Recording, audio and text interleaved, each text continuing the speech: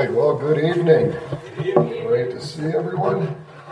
Not sure who was here this morning, but I can guarantee you, if you ever told me that I was going to preach Obadiah in the morning and Leviticus 20 in the evening, man, I would have laughed at you.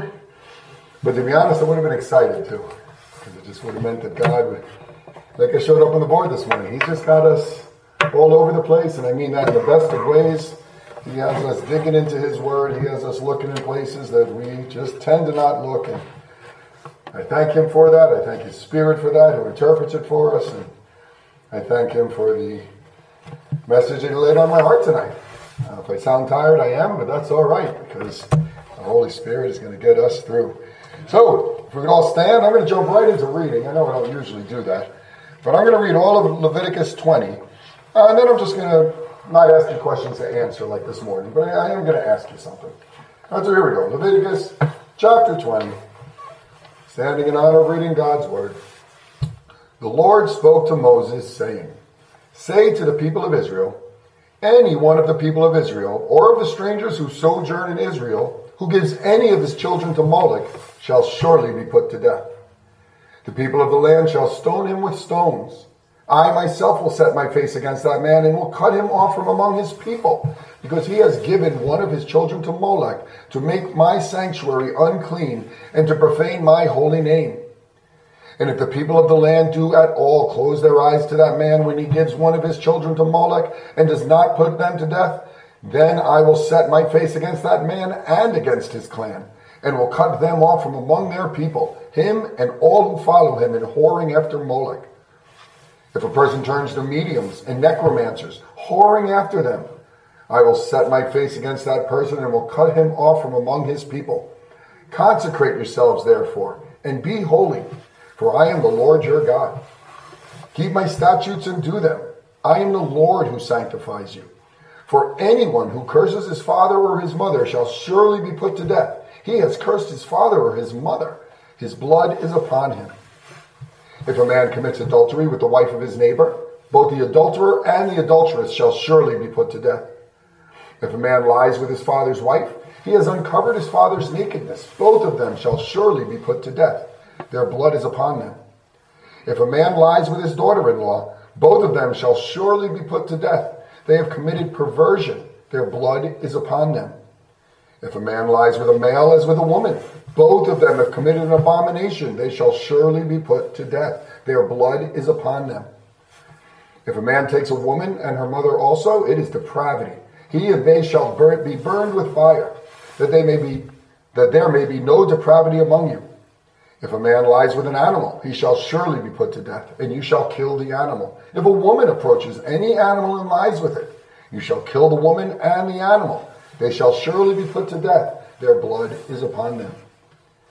If a man takes his sister, a daughter of his father or a daughter of his mother, and sees her nakedness, and she sees his nakedness, it is a disgrace, and he shall be cut off in the sight of the children of their people. He has uncovered his sister's nakedness, and he shall bear his iniquity. If a man lies with a woman during her menstrual period and uncovers her nakedness, he has made naked her fountain, and she has uncovered the fountain of her blood. Both of them shall be cut off from among their people. You shall not uncover the nakedness of your mother's sister or of your father's sister, for that is to make naked one's relative. They shall bear their iniquity. If a man lies with his uncle's wife, he has uncovered his uncle's nakedness. They shall bear their sin. They shall die childless. If a man takes his brother's wife, it is impurity. He has uncovered his brother's nakedness. They shall be childless. You therefore keep all my statutes and all my rules and do them, that the land where I am bringing you to live may not vomit you out. And you shall not walk in the customs of the nation that I am driving out before you, for they did all these things, and therefore I detested them. But I have said to you, you shall inherit their land, and I will give it to you to possess, a land flowing with milk and honey. I am the Lord your God, who has separated you from the peoples. You shall therefore separate the clean beast from the unclean, and the unclean bird from the clean. You shall not make yourselves detestable by beast, or by bird, or by anything with which the ground crawls, which I have set apart for you to hold unclean. You shall be holy to me, for I, the Lord, am holy, and have separated you from the peoples, that you should be mine. A man or a woman who is a medium or a necromancer shall surely be put to death. They shall be stoned with stones. Their blood shall be upon them. You may be seated.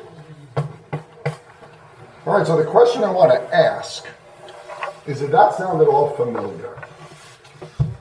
Okay, now if you're saying yes, that's great, and if you know why, that's great. But I think a lot of times it sounds familiar because like all of Leviticus sounds familiar.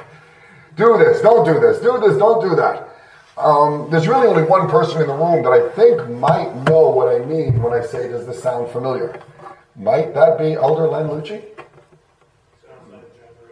Yeah. That sounds so much like what Lenny preached about a month ago from chapter 18. And the reason I know that is because when Lenny was preaching chapter 18, I was thinking, oh my goodness, this sounds so much like chapter 20. So is this just God repeating himself? Or is there a reason he did it? Well, there's a reason he did it. You should all know the reason. The reason is because chapter 18 is casuistic and chapter 20 is apodictic. Thank you, Mr. Wessel. Thank you. What that means is chapter 18 states what you should and should not do. Well, mostly should not, but it just states it. Don't do it. Kind of like the Ten Commandments, what you should and shouldn't do. Exodus 20 is a casuistic chapter. This chapter, it says, but remember, don't do it. This chapter, like the chapters that followed the Ten Commandments, if you do this, this is what's going to happen. Do you see the difference? Now in Exodus 20 and 21 didn't mirror each other. This is very, I don't want to say unique, but to me, don't do these things, period. If you do these things, here's what's going to happen. If I can twist that a little bit. Don't do these things, period. Don't do these things, or else.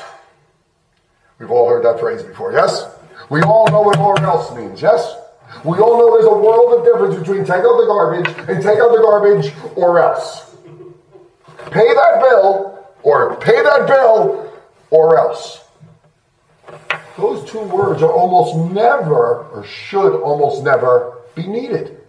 If you were told to take out the garbage, take out the garbage. If you're told to pay the bill, pay the bill. If you were told don't do these things, don't do these things. But oh my goodness, it always takes that or else to get our butt moving, agreed? To get us in gear, agreed? That's the title of my sermon. ...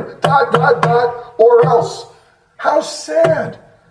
How sad that God spent an entire chapter telling his children, not the Edomites, those of you who were here this morning, his children don't do these things.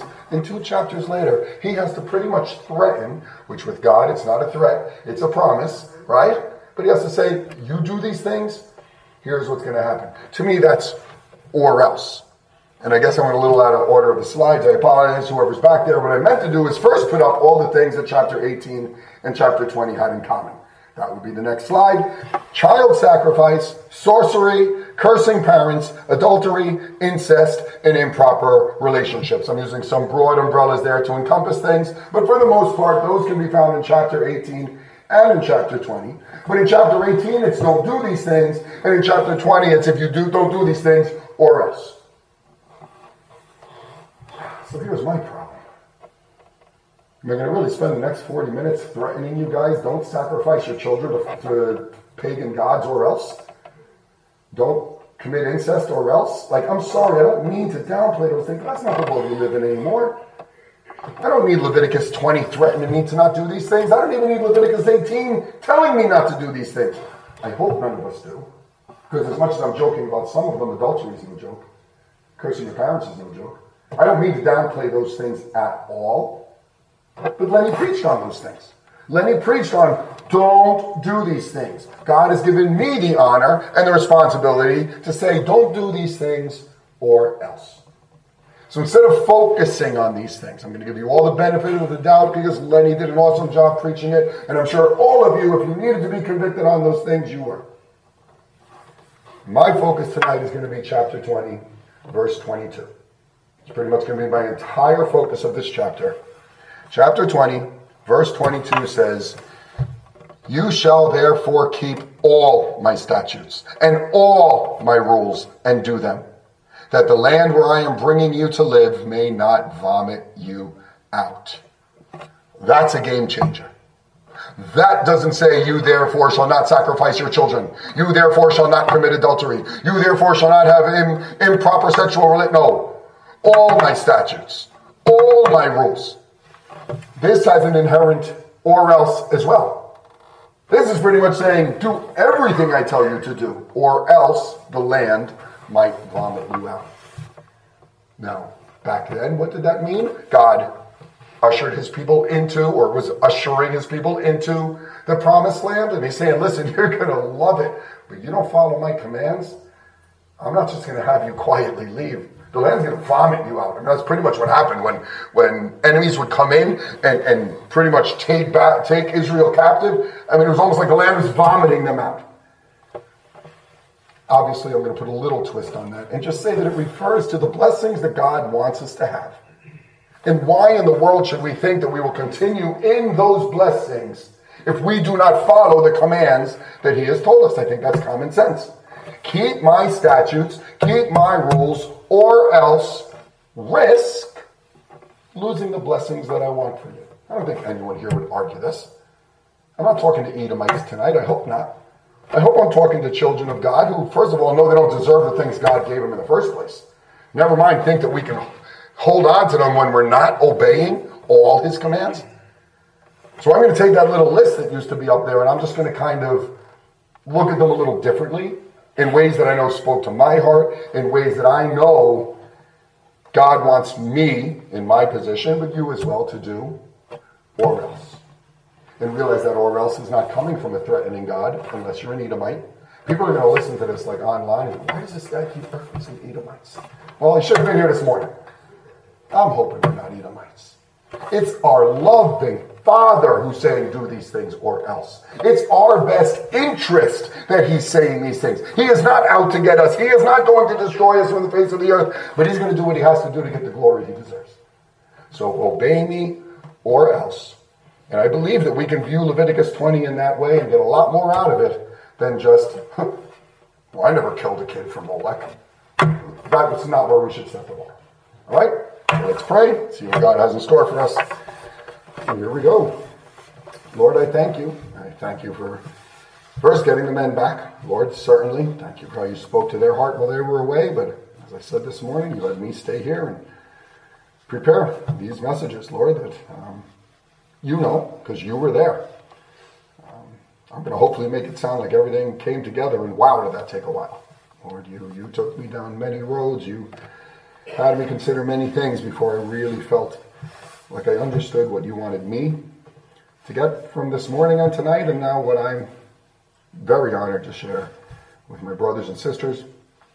Lord, I can't assume there's no Edomites, but I'm going to. Lord, this morning you had me focus on the lost, and tonight, Lord, this message is for your children. You make that abundantly clear, and I just look forward to seeing how you use it in each of our hearts. Thank you in advance. In Jesus' name, amen. Okay, so here we go. Let's look at the first few verses. I'm not going to break the whole chapter down, but let's just look at the first few. The Lord spoke to Moses, saying, say to the people of Israel, any one of the people of Israel or of the strangers who sojourn in Israel who give any of his children to Molech shall surely be put to death. The people of the land shall stone him with stones. I myself will set my face against that man and will cut him off from among his people, because he has given one of his children to Molech, to make my sanctuary unclean and to profane my holy name. And if the people of the land do at all close their eyes to that man when he gives one of his children to Molech, and do not put him to death, then I will set my face against that man and against his clan, and will cut them off from among their people, him and all who follow him in whoring after Molech. This is the only time I'm going to do this. You can do this yourself later if you want to. But this reference to Molech was also in chapter 18. It was verse 21, and it said, you shall not give any of your children to offer them to Molech, and so profane the name of your God. I am the Lord. That's it. So you see what's happening in chapter 18? Just don't do it. In chapter 20, don't do it or else. And did anybody catch the or else? Kind of a multi-staged question. But anybody, did you happen to catch what the or else for committing child sacrifice to Molech was? Okay. You would surely be put to death. Now, that phrase is going to come up again later, just know. But thank you. I also heard some of you say they would be stoned. Yes? Can you just give it to me a little more specifically? It's okay if you don't know what I mean. It's about to come up on the board. Yeah, they would be stoned. By who? The community. Thank you. Verse 2 says, the people, right at the end. The people of the land shall stone him with stones. Okay? Now God then goes on to say, and if they don't do it, I'll do it, but I'm doing it to their whole clan. He put it on everyone to have the responsibility to punish the person who was committing the sin.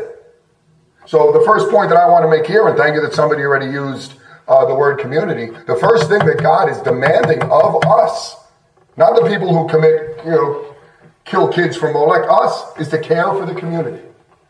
Okay? Don't we see that here? That it's everyone's responsibility to do this. If they don't, God will, but then God's going to have to blow it up to the clan, which really should have been the first ones to stop him. Agreed? So the or else for the child sacrifice is death by stoning.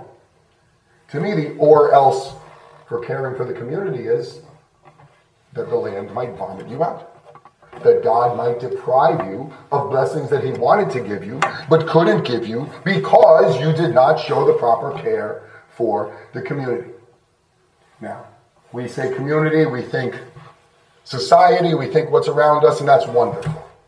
We live in a country where we actually can have a say in community affairs. We can elect people with our values. Ideally, we can elect Christians. We can try to overturn things like abortion. That would be great when you can do that, but that is not what this passage is talking about. Please know that.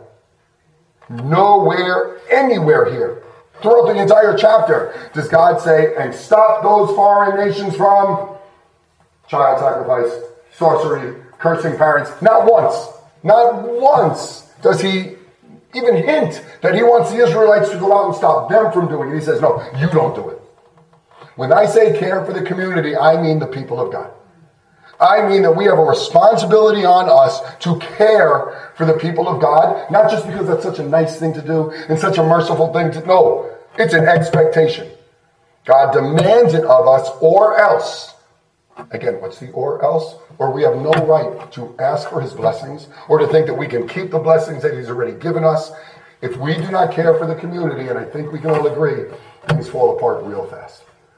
Okay, so obviously the first verse that pops into my mind, I don't feel like it's the most fitting here, but I will never pass up an opportunity to mention it. Galatians 6:10, so then as we have opportunity, let us do good to everyone, and especially to those who are of the household of faith. I have to put that up there, because so many people think it's the opposite. So many people take their fellow brothers, Christians, brothers and sisters in Christ for granted. Oh, I know they're saved. We have to get out there and... No. I know I'm beating the same drum I always beat, but that's why it's important. That's why we had a Sunday school called Inreach. Because if you're not inreaching, what good is the outreach? God says place a priority on your community. This verse says to do good. Again, what was mercy from this morning? Mercy was simply helping someone if you're able to. Doing good. He wants us to do that, but obviously the bar is set much higher here in Leviticus 20. It's not just be nice to people, right? God is saying, I don't want these things to exist among you. So the verse that I kind of like to break down for you is 1 Thessalonians 5:14. Okay, I don't want to go fast here. I don't think this will be that long, but I can't care. 1 Thessalonians 5:14. In case you're wondering, it was written to the people in Thessalonica. Paul wrote to them because they were somewhat new believers. And this is the encouragement he has for them. He said, we urge you, brothers. Not we urge you, elders. Not we urge you, shepherds. We urge you, brothers. Admonish the idle, encourage the faint-hearted, help the weak, be patient with them all. All four of those fall under the category of caring for the community. We're just going to break them down real quick. Okay? When it says admonish the idle, I'll be honest, at first I thought the lazy. Isn't that what it sounds like? Kind of get on them. Come on, buddy. Come on, get up, do something. And there is some truth there. right? What is it? Idle hands are the devil's playground, right? If we have no sense of purpose, we're going to be out there doing... There's truth to that, but that's not this. The better word for idle is unruly. It's actually a word, if I could just find where I wrote it. It's a word, it's a military word that stands for being out of order. That if you were in the military and you're supposed to be in a certain spot and someone's just kind of doing what they're doing. I've never been in the military, but I know well enough they don't stand for that.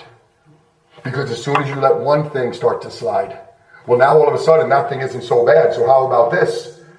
Well, if that's not so bad, then how about this? And next thing you know, the things that you're accepting are a mile away from the bar you used to set. But somebody got a little unruly and you didn't say anything. And somebody got a little out of order, but you wanted to show grace. And somebody wanted to, and next thing you know, you're not showing care for the community. Again, I'm going to keep saying community, and it's true for society, but we're talking about the church. We have got to hold each other to a standard that when people get out of line, we lovingly get them back in. We don't just assume it's going to be okay. I mean, come on, are we that dense? Look at the world around you. Look at the churches around you. This didn't happen overnight. It happened because we didn't admonish the idle. We said, well, you probably shouldn't do that in church, but not a big deal. Well, we never used to do that in church, but times are changing. And look, admonish the idle. If you don't, where else do you think that's going to go but destroy the community? Encourage the faint-hearted. It's exactly what it sounds like. The weak, the timid. If we are not encouraging the faint-hearted, guess who's going to encourage them? The world will. The world's very good at encouraging people. There's a list a mile long of self-help books and motivational speakers and all of these things, and they have absolutely nothing to do with God. But where else do you want people to turn? If we are not going to encourage the faint-hearted, I don't know, read your own Bible. Look, maybe they will. Amen. The Holy Spirit works but come on. If they're faint-hearted, they need help somewhere. They need encouragement somewhere. Like this morning, mercy, if it's not coming from us, then where are they going to find it? You're not caring for the community. Help the weak. Exactly what it sounds like. Right? Pure and undefiled religion is this, that you care, keep oneself unspotted from the world, that you care for widows and orphans. Okay, we need to care for the weak. We need to be there. They need to see the love of Christ, even within the body. How sad if the body feels that the body isn't there to help when they can. I'm thankful for government programs and stuff. I mean, they have their place, but if we can help somebody, help them. That's caring for the community. And then I just love, he says, and be patient with all of them. I love Paul. Paul's real. Paul had a little of Italian in him. He had to have. He's like, listen, do all these things, and I know it's not going to be easy, but deal with it. Deal with it, because you have to care for the community. I need you. God, again, going back to Leviticus, it's not just about the people who are child sacrificing and this and that. In fact, I think the next slide is that list again, right? If I don't have myself out of place, right? It's not just don't do this, but come alongside each other so that it never gets to this. Agreed? Who was supposed to stone the Molech worshippers? The people, yes? Who was supposed to, did you notice in all the, well, let's go through them. The sorcery and the cursing parents, those kind of go together. The cursing parents isn't just that you have an attitude with your parent. Right? None of us would have survived if you got killed if you cursed your parents. That literally was like casting a curse on your parents. That those kids, through some sort of sorcery, some sort of other god, were pronouncing curses on their parents. I mean, of course that's not good for society. Agreed? But surely put to death. I'm not going to read them all again. Did you hear how often, and if you sleep with your father's wife, you'll surely be put to death. And if you go to this one, you'll surely be put to death. Did you hear all of those? Well, I'm going to be honest, they barely ever happened, the putting to death part, because it needed to be done before 2 or 3 witnesses. Right? We know that. And guess where those intimate occasions usually occur? In front of 2 or 3 witnesses. So it's not like everybody who's getting killed left and right for committing these sins. A lot of people probably got away with it. But when 2 or 3 witnesses knew about it, those 2 or 3 witnesses were expected to step up and say, this doesn't happen. Again, it might happen there, it might happen there. It doesn't happen here. And that's so important to understand, because they didn't want you thinking, wow, God must have been like shooting fish in a barrel. No, No, Israel screwed up on a lot of this, but a lot of it was, and if you see it, if you witness it, well, now it's on you. But I didn't do it, Lord. It's not my fault. I'm not the one. Yeah, but you've got to play a role in caring for the community, or else, again, if I can fast forward however many thousands of years, BBC might get vomited out. Are we really that stupid to think, oh, that's never going to happen here? What, are you kidding me? See the leadership we got? You see the congregation we got? You ever hear of a church called Ephesus? When God said, hey guys, awesome job, but you kind of left your first love, and if you don't stop, I'm going to take out your lampstand. And guess what? Within about 40 years, Ephesus didn't exist anymore. But I'm not trying to shock value scare anyone. I certainly hope and expect that that doesn't happen here. But listen, if I got to tack a little or else, if I can't just say care for your community and move to my next point, if I have to say care for my community or else, I'm going to say it. I want us to know that God is not playing games here. God is serious about these sins, but also about his children never getting anywhere near there, because the ones who know better, the ones who are rooted in him, the ones who come to night service, I mean a little bit, right? We want to get this stuff down. We want to. Well, then we need to care for our community. Yes, the elders first and foremost, but brothers. That's what the verse said. Okay, so that's number one. The number one thing that we can take from that, other than don't do them, is let's care for the community so that nobody does. So that we never get to the point where any of that seems acceptable, or any of that we know about it, but we sweep it under the rug because it's a little awkward. No.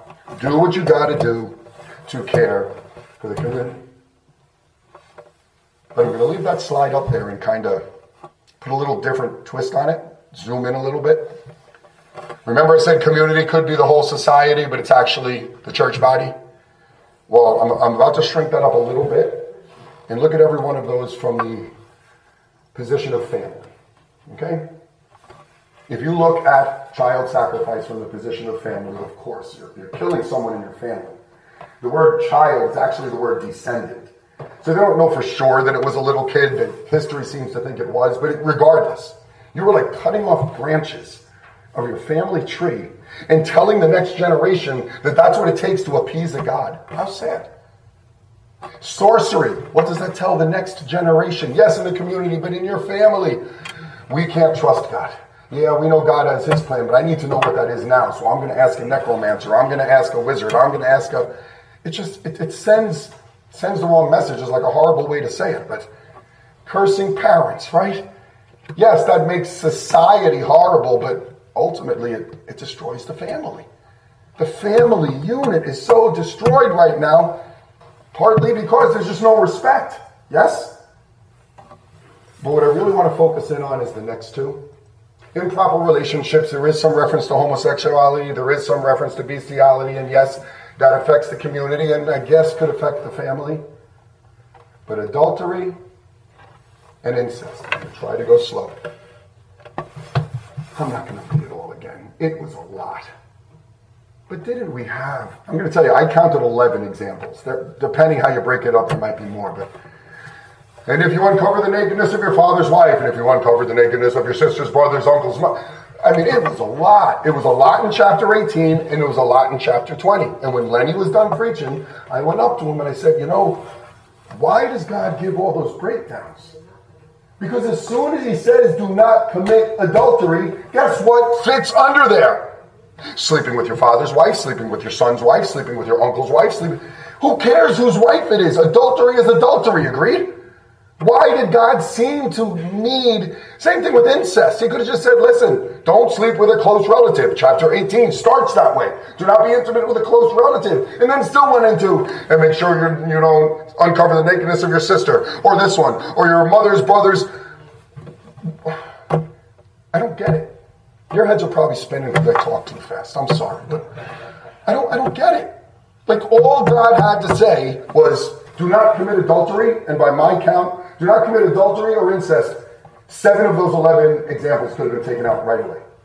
The others were, don't sleep with a woman when she has her menstrual period, don't sleep with a sister and her mother, don't sleep with an animal, and don't sleep with someone of the same sex. Those kind of get their own category, but for the most part, overwhelmingly, They were all either adultery, someone who's already married, or incest, someone that you're related to, and yet God still felt the need, 18 and 20, to say, and here's an example, here's an example, here's an example.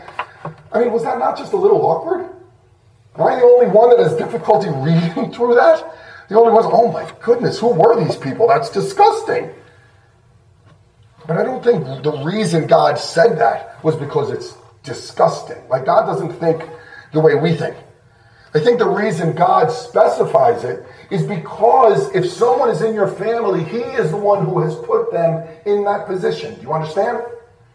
Nobody determined who my 3 sisters were going to be except for God.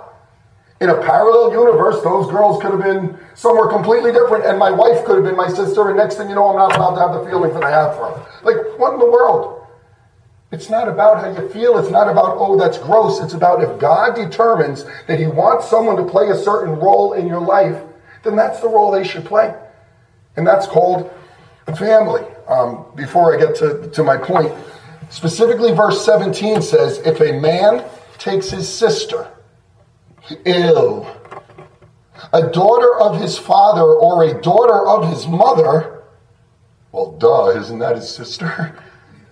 No, it's probably a stepsister. Lenny talked about this in chapter 18. And sees her nakedness, and she sees his nakedness. It is a disgrace, and they shall be cut off in the sight of the children of their people. Oh, so even all right, stepsister isn't really adultery. It is an adultery, and technically it's not incest. Well, all right, but look at chapter 18, verse 11. When God mentioned it in chapter 18, he said, you shall not uncover the nakedness of your father's wife's daughter, stepsister, brought up in your father's family. I feel so bad because I've had so much time to think about this, and I'm going to try to get you to understand in 30 seconds, since she is your sister. In other words, let's say 2 Christians, because Christians want to do what are right. Agreed? This is what I asked Lenny. So if 2 Christians meet each other and they think they like each other and they start having a romance, but then next thing you know, their parents meet and their parents get married, and oh no, now we're stepbrother, stepsister, we can't get married. Look, Pastor said last week, if God says so, then that's what you do. If God really says, sorry, your stepbrother, stepsister, no, not according to this. It's not so much that it was your father's wife's daughter, but that she was brought up in your father's family. You should see her as your sister, even if technically she's not your sister. Am I making any sense at all? This isn't about God worried about the biology of it and your DNA is not going to mix right. No. God puts people in our life for a reason. I don't know why he made my father, but that's my father. Earthly, I mean. I don't know why he gave me the wife he did, but she's my wife. You understand? We don't always like the people in our family, but we have got to stop and recognize, my second point is favor the family. I'm trying to stick with the alliteration. See? Right? I'm already forgetting it. Care for the community. Favor the family. And again, don't worry, John. I don't even think about having improper relationships. Come on. Can we raise the bar a little bit more? None of us here can say that we have the perfect family situation. We screw it up all the time. Just because we don't screw it up sexually the way this chapter is talking about doesn't mean we don't screw it up. So can we please spend a little bit of time, since there's an or else attached to that, favor the family or else. Can we spend a little bit of time just reminding ourselves how God defines the roles of a family? It's not difficult. We just make it difficult. And then we wonder why we suffer the or else. So we're going to turn to Ephesians 6. We won't do this too long, but I think we have the time. Ephesians 6, verse 1 says, children, obey your parents in the Lord, for this is right. Honor your father and mother. This is the first commandment with a promise, that it may go well with you, and that you may live long in the land. Kids, close your Bibles. Chapter's done. There's nothing else to see here.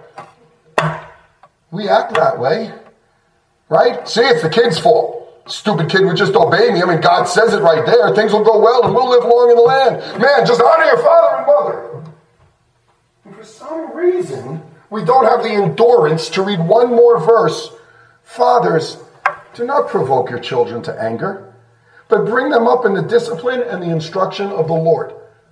I don't think I'm going to start crying, but I'm telling you on the inside, I'm very emotional right now. Men, we screw up so stinking bad. We are so good at making sure that our families know who's in charge. We are so good at making sure that they know, because I said so, and I'm your father, and oh my goodness, can you read? Yes, our kids are called to obey us. They're commanded to obey us.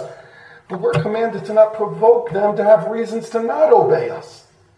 I know they're not going to be perfect. They're kids. We were too. But oh my goodness, do we have to make it so difficult on them? I'm yelling at myself, not just you. But I think many of us can relate to this. It's so easy to be in the first 3 verses because that points the finger at them. We just don't want to point the finger at us. And kids, you don't get to point the finger at us because the first thing God says is obey them. He doesn't say obey them if they're being nice to you. He says obey them. He says honor them. He says that will bring, it'll go well with you, and you better believe it. When the kids are obeying, things are going well. But parents, not just fathers, mothers too, can we just make sure we're doing our part? Just try, because it's hard at the end of a long day. It is easier to just say because I say so. But can I tell you that? It's such a cop-out reason 90% of the time. Because I say so is code for I don't feel like explaining it to you. In fact, it's kind of code for, something you might be right, but I don't care. I'm telling you to do it. And it turns my stomach because I don't even think we mean it. But it's so easy to fall into that. And now we point fingers at Israel. Ew, you sleep with your father's wife. Well, guess what? I'm going to point a finger at me and say, oh, you treat your kids that way just because you had a bad day? That is not what God wants. He gave us these children for a reason. We need to value that. We need to favor that. And we need to play the role that God has given us to play. So that's kids to parents. Agreed? Fathers and mothers. Agreed? You know where we're going now. Ephesians 5, verse 22. Wives, submit to your own husbands as to the Lord. For the husband is the head of the wife, even as Christ is the head of the church, his body, and is himself its Savior. Now as the church submits to Christ, so also wives should submit in everything to their husbands. Got that, ladies? Do it! I mean, come on, God committed 3 verses to it. It must be important, right? Fine, I'll keep reading. All right, verse 25. Husbands, love your wives, as Christ loved the church and gave himself up for her, that he might sanctify her, having cleansed her by the washing of water with the word, so that he might present the church to himself in splendor, without spot or wrinkle or any such thing, that she might be holy and without blemish. In the same way, husbands should love their wives as their own bodies. He who loves his wife loves himself. For no one ever hated his own flesh, but nourishes and cherishes it, just as Christ does the church, because we are members of his body. Therefore a man shall leave his father and mother and hold fast to his wife, and the two shall become one flesh. This mystery is profound, and I am saying that it refers to Christ and the church. However, let each one of you love his wife as himself, and let the wife see that she respects her husband. So we do get a little something in there about the wife again. But I'm curious. Why do the ladies get 3 verses and we get 8? Maybe because we're too thick-headed to get it in 3 verses. Or maybe it's because, gentlemen, I'm sorry, but it all hinges on us. If we do our job, it makes our kids' jobs easier. It makes our wives' jobs easier. Ladies, don't use this the wrong way. Use it for God's glory. But I'm about to tell you a great thing to have in your pocket. Got it? When the children are told to obey the parents, that is an imperative verb. It means it's a command. When the kids are told to honor them, imperative. When the fathers are told to not provoke, imperative. When the husbands are told to love, imperative. When the women are told to submit, not imperative. Isn't that interesting? It's not a command. It's a participle, which I think we're getting better at. We mention that a lot. It's a verb that should describe you. Personally, I think that's because God knows that you women cannot constantly submit to us because we screw things up. We put you in positions where you would have to choose between what God wants and what we say, and in those you can't submit. But you should be someone who's described as a submissive wife. Someone who, as long as it doesn't go against what God's word says, if it goes, well, I would do things differently, I'm sorry, submit. Well, if I was in charge, I'm sorry. God has you in this position. He puts the responsibility on us. We are commanded to love. And the bar said, I love the way Christ loves the church. You guys are just asked to submit, to be described. To not be described as someone who's, oh, geez. Have you ever heard the phrase high maintenance before? None of us should be described that way. But you see what I'm saying? We all have a role to play, and it's so sad because if one person doesn't play their role, it makes it so much harder for everyone else to. If the father is provoking the children, then it's hard for them to obey. If the wife isn't submitting to the husband, then it's hard for the husband to love the wife. It doesn't mean you don't do it, but it's kind of hard because it means we need everybody playing their role. And I feel bad because I know that I'm talking to people in here. I know that some of you are thinking, oh, geez, yeah, no, I know exactly what you mean, John. I'm not saying I have it down, but I have it down on paper. You've heard that phrase before, right? God's given us the blueprint. We just got to strive for it. And if you're saying you're right, John, you know that you're describing the dysfunction of my family. No, what I think I'm describing is the or else. I'm sorry. I'm not trying to rub it in at all, but like I said this morning, if God gives us another day on this earth, it's one more day that we can work on it. One more day that we can favor the family.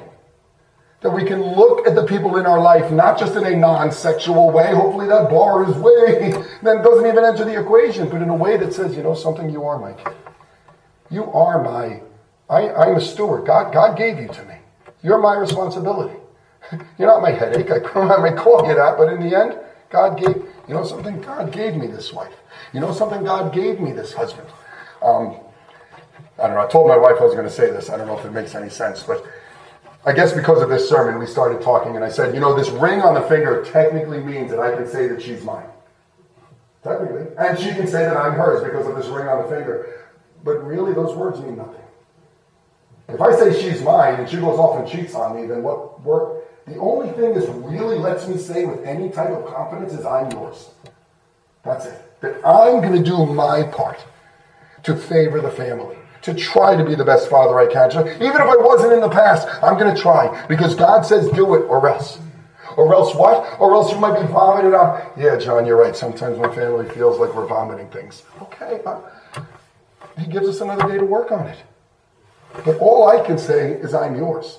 All she can say is you're mine. I can't really force my kids to obey, especially the older they get. They have to decide that they want to. But I'm just saying, instead of throwing your hands up and saying, oh, this family's a problem because of you. No, to be honest, it's a problem because of all of us. Okay? Just because we don't have the issues that God talked about in here does not mean we don't have issues. And I hope that we all just, if we're already doing a good job, then just keep doing a good job. But just, Lord, how can I play my role better? Why? You gave me these kids. How can I raise them better? You gave me this wife. How can I love her better? You gave me this husband. How can I submit better? That's what God wants. If we can strive to not just care for the community, but favor the family, which helps the community, agreed? We will more and more be growing into who God wants us to be and less have to worry about the or else. I really hope I didn't, whatever, the Holy Spirit does it, I know. But I know this is touchy for people, but I mean it in an encouraging way. We're not Edomites. We're God's children. But there are or else's to decisions we make. And all we can do is say, Lord, thank you for forgiving me. I'm going to do everything I can to pick it up from here. And through his grace, he'll do what only he can do. All right, the last point, so I'm doing good. Verse 22. You shall therefore keep all my statutes and all my rules and do them, that the land where I am bringing you to live may not vomit you out. We already read that. And you shall not walk in the customs of the nation that I am driving out before you, for they did all these things, and therefore I detested them. But I have said to you, you shall inherit the land, and I will give it to you to possess, a land flowing with milk and honey. I am the Lord your God, who has separated you from the peoples. You shall therefore separate the clean beast from the unclean, and the unclean bird from the clean. You shall not make yourselves detestable by beast or by bird or by anything with which the ground crawls, which I have set apart for you to hold unclean. You shall be holy to me, for I, the Lord, am holy, and have separated you from the peoples, that you should be mine. I guess I forgot to put that in. I so much apologize. I thought that I did. But point is, Those of you who are looking in your Bible, there is one more verse that talks about putting necromancers to death. I'm sorry, I feel like I somewhat already covered that. But this ending, I made a mistake with a slide this morning as well. But this ending, I'm going to say, with my alliteration, strive for sanctification or else. Now again, sanctification is a fancy word. Wow, I'm really behind. I hope I didn't screw this up. All right. It is what it is. Anyway, just listen to me, all right? It's one thing to not be like the world, but it's another to strive to be more like Christ. And that's what this is saying. It's not just saying don't do. Remember the don't do's? There are also a bunch of do's in here. So the three things that, I don't know what happened, but that's okay. Just listen to me. The three things that we have in here is first in verse 23, don't walk in their customs.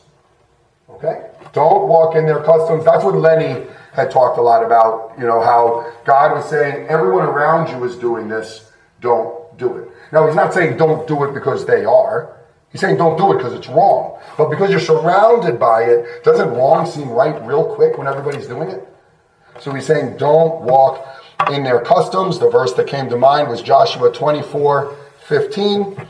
And if it is evil in your eyes to serve the Lord, choose this day whom you will serve, whether the gods your fathers served in the region beyond the river, or the gods of the Amorites in whose land you dwell. But as for me and my house, we will serve the Lord. I know that's a popular verse, but I couldn't help but think how it kind of ties in with this morning. If you were here this morning, I challenged everyone to decide right now, are you an Edomite or not? I hope your answer is no. But that question was geared more towards the unbeliever, to hopefully let God speak to their heart, to go from being God's enemy to being God's child. This is written to God's children. How sad is that? How sad that God's children are being told that they have to decide if they're going to serve the gods their fathers served beyond the river, or the gods of the Amorites, or if they're going to serve the real God. If you know anything about Israel, what was their answer? I don't mean here. I mean throughout history. Their answer was all of the above. They never actually stopped serving God, but you better believe they also wanted to serve this one and that one and the other one. And no. Joshua's saying, listen, decide. Decide what you're going to do. He doesn't pick random gods. He says the ones your fathers served, or the ones from the Amorites, the ones around you, the ones you're used to. And God says, no. Strive for sanctification. That word means to be separated. It means to, I don't want to say because it's another one of my bullets, but strive to separate yourself. As for me and my house, we will serve the Lord is a lot better answer than, fine, I won't kill my kids for Molech. No, there's a world of difference between those. And are you going to set the bar here, or are you going to set the bar at Christ? So that's the first challenge. The second one is obeying his commandments, because he says to separate the clean from the unclean, the beast and the bird, and things that, let's be honest, we don't understand all that much. The point is, like Pastor said last week, if God says it, do it. In the end, it really isn't about what you're not doing. That's great if you're not doing those things, but maybe you never really felt like doing them anyway. Are you doing the things God tells you to do? And the verse I have with it is Acts 5:29. But Peter and the apostles answered, we must obey God rather than men. I love verses like this because you need absolutely no context. I've learned to call these mic drop verses. You do not need to know what Peter was talking about here because it doesn't matter. There is no circumstance where this wouldn't be true. There is no situation where you would have to trust me. No, it doesn't matter. We must obey God rather than men. And if that means doing things that we'd rather not do, you do them. And if that means not giving your kids something even though you love them and you want them to be happy, but you know God's telling you not to, then you don't do it. We must obey God rather than men. So we have don't walk in their customs, obey his commands, and then lastly, be holy. That's what he says in verse 26. He says, you shall be holy to me, for I, the Lord, am holy and have separated you from the peoples that you should be mine. The verse I picked was Hebrews 12:14. Strive for peace with everyone and for the holiness without which no one will see the Lord. I have heard this quoted so many times as we need to be holy so that the world can see him. And there's truth there, right? Aren't we his light? Aren't we his salt? Aren't we the ones up on a hill? Aren't we his ambassadors? That's true. If we're not being holy, people aren't going to see God in us. Yes? But Franz, do me a favor, putting you on the spot here. Without which, who will see the Lord? No one. Guess who you're a part of? And I don't word that very well at all. Because you're a part of no one, which I guess doesn't make sense, but you get it? It's not just if I'm not being holy, you guys won't see the Lord. I won't either. And that might be the worst or else there is. The worst or else for the world is an eternity in hell without Christ. I get it. But maybe the worst or else for me isn't that I have a bad relationship with my kids or that I don't care for my community. It's that I can't see God. I'm his child and I'm living a life where I can't see him. How sad. And imagine being even on earth, the child of a king and just not knowing you're a child of a king and living your life as if you're some Joe Schmo on the street. Oh my goodness, we are children of the king. But we're not going to see him if we don't strive to be like him. If we don't strive to not act like Edomites, to tie it in this morning. So that's what God gave me. Okay? I hope we don't need or else's. But please know they're there. Care for the community, or else the little things are going to become big things and you're going to have a mess on your hands. Favor the family, or else they're just not going to serve the role that God wanted them to serve. Only he knows why he gave you who he gave you, and I get it. Not every relationship's good, but everyone can be tried to use for his honor and glory. And strive for sanctification. Don't just not be like an Edomite, be like God's child. Be proud of that. Let everyone know that you're a child of God, and that is a badge of honor that you will gladly wear to the grave and beyond. All right, well, that's how Leviticus 20 spoke to me after a whole lot of studying it. But ultimately, that's how God spoke to my heart. I hope he spoke to yours. Let's pray. Oh, Lord. Whew. I will always thank you for your spirit, because not only does he put the thoughts in my mind and have the words come out of my mouth, but he determines what everyone here heard. He determines what pierced their heart. He determines what will stay on their mind, Lord. Not because I said it, but because your spirit said it. And again, Lord, thank you that I can look at a chapter that really, on the surface, has nothing to do with me. And then I find out it has everything to do with me. I thank you that you've put me in a position that I can care for my community, for my fellow brothers and sisters. Lord, I know we're all called to do it, but you put me somewhere where I and the other leaders can uniquely do it and do it correctly. Lord, if we lean on your spirit and listen to what he says.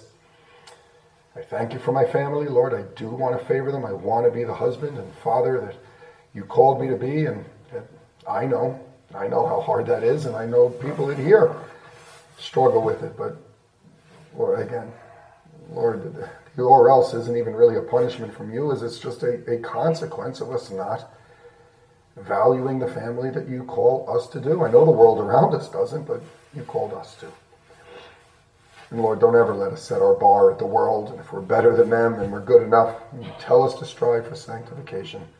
I want to, but Sunday becomes Saturday real quick, and I don't know if I always give it the emphasis that it deserves. So I thank you for the people you've put around me, Lord. Challenge me and sharpen me to strive for sanctification. And of course, I thank you for the Spirit that I know is constantly working on my heart. I just got to make sure I'm listening. I want to pray a special blessing on each person in here, whether that be comfort, whether that be conviction, whether that be peace, joy, Lord, whatever it is your children need, I know you provide it. You are our loving Father. And I just thank you that your word throughout today, morning, Sunday school, night, was preached for your glory, and that I know you're going to use it. In Jesus' name, amen. Amen. All righty, let's stand, and we're going to close on a doxology.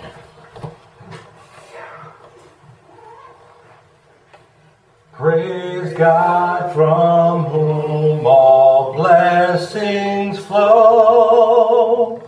Praise him, all creatures here below. Praise him above, ye heavenly hosts. Praise Father, Son, and Holy Ghost. Ghost. Amen.